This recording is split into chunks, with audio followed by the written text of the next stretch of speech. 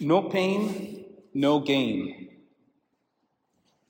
These are the words that I had heard while I was on a boat with a number of other men and women who were part of a dragon boat racing club. So I was on this boat with a paddle in my hand, and we were preparing for competition. So our coach was right at the head of the boat. As we began to paddle, it was quite a distance. He constantly mentioned there's no pain, no gain. Because if you have paddled on a boat, you know that if you're not, that it's a painful process. Your shoulders feel like they are going to, break away from you. So I really didn't know what pain was till that moment. To give you a little bit of context, I had signed up to be part of this club because a friend of mine at that point in time had invited me because she was part of the club. And I said, hey, you know what, I'm not doing anything on a Saturday evening, so let me join. And until this moment when they were deciding to enter competition and asked me if I was interested, and I said, okay. And here I am thinking, hey, what did I sign up for? I mean, this is not what I envisioned.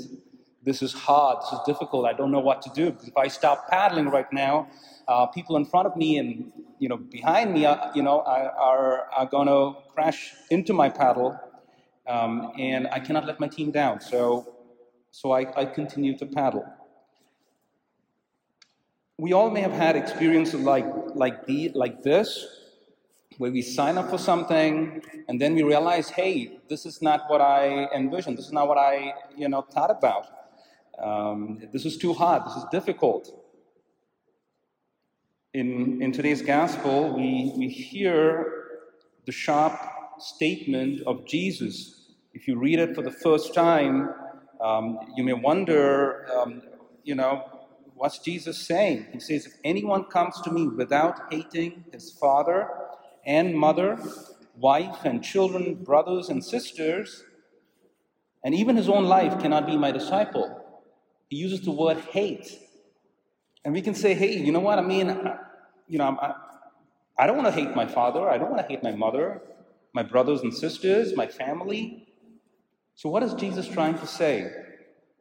Well, he is using a figure of speech that we would call hyperbole, where he's kind of exaggerating to an extent that we can get that message that he has. It's like we would say, hey, when it's raining, we'd say, hey, it's raining like cats and dogs, right? It does not mean that if you go out, you're going to find cats and dogs, falling from the sky, but it's a figure of speech. So the point that Jesus is trying to make is that unless you're detached from everything, you cannot be my disciple. And he goes on, and we can know that he's saying this because he gives two examples. He talks about a builder.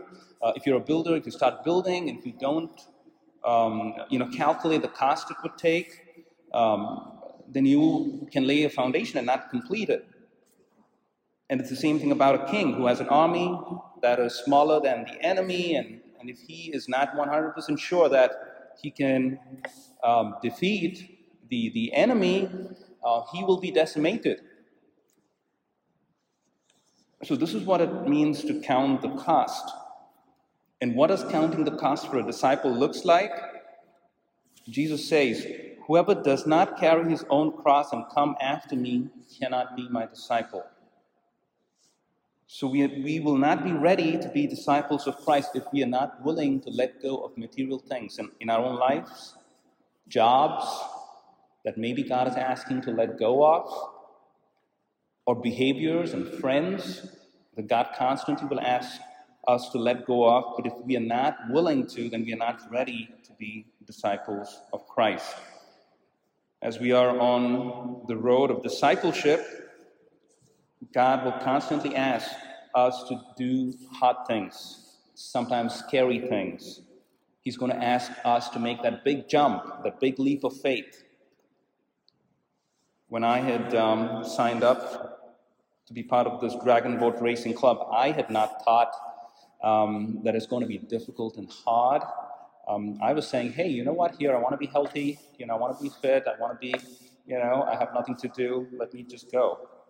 Until that moment when I was on that boat and I heard these words, no pain, no gain, did I realize what I had signed up for. There is a person by the name Eric Liddell. He was a Scottish athlete. He knew,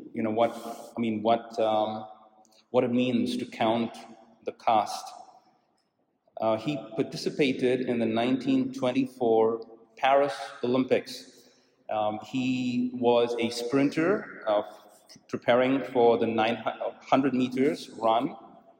And it so happened that he chose not to participate in the 100 meters heat that he was preparing for all these years because it was scheduled on a Sunday.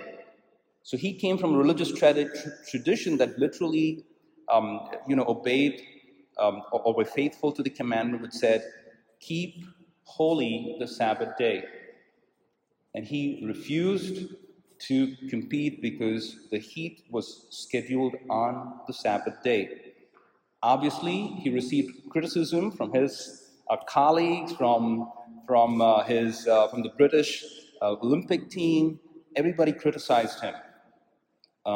His story has been made into a movie, actually an Oscar-winning movie in 1981. It's called Chariots of Fire. So as a disciple of Christ, we've got to ask ourselves, what is the hardest thing to give up? Or what will be the hardest thing for me to give up? What is going to be the most difficult thing to let go of? And if Jesus asked me of that thing, am I willing to let it go? No pain, no gain. Eric Liddell, though he could not participate in the 100 meters, he was invited at the same Olympics to participate in the 400 meters because it was scheduled on another day. And he, who is a sprinter, and he was not prepared or he had not trained for long distance, he decides to compete in the 400 meters. And not only did he compete, but he won the medal for 400 meters. Eric Liddell, does not live in his stardom because he becomes a star after that Olympics, because it's difficult to find a man of faith who's at the same time an excellent athlete. But he does not, stay in that stardom. He decides to become a missionary in China. And it so happens that he ends up dying in China. He develops a brain tumor, but he dies in a Japanese prison camp. This is a time when the Japanese occupy China. So Eric Liddell knew what the cost was. He had calculated the cost in being a disciple of Christ. And I'm sure he had a great reward, maybe not an earthly reward, but a heavenly reward today. He should be with Christ. So you and I, we also have to know, as we're kind of calculating the cost and following Christ, that our reward is greater. There's no cost, nothing that we can sacrifice that can meet the reward that God has promised. So let us today, as we approach to receive Christ in the Eucharist, truly ask, in the deepest, in the depths of our heart, look at that thing that may be the most difficult thing to give up, and let us offer it at the altar today. That if Christ asks me to follow him, that I will be willing to make that sacrifice.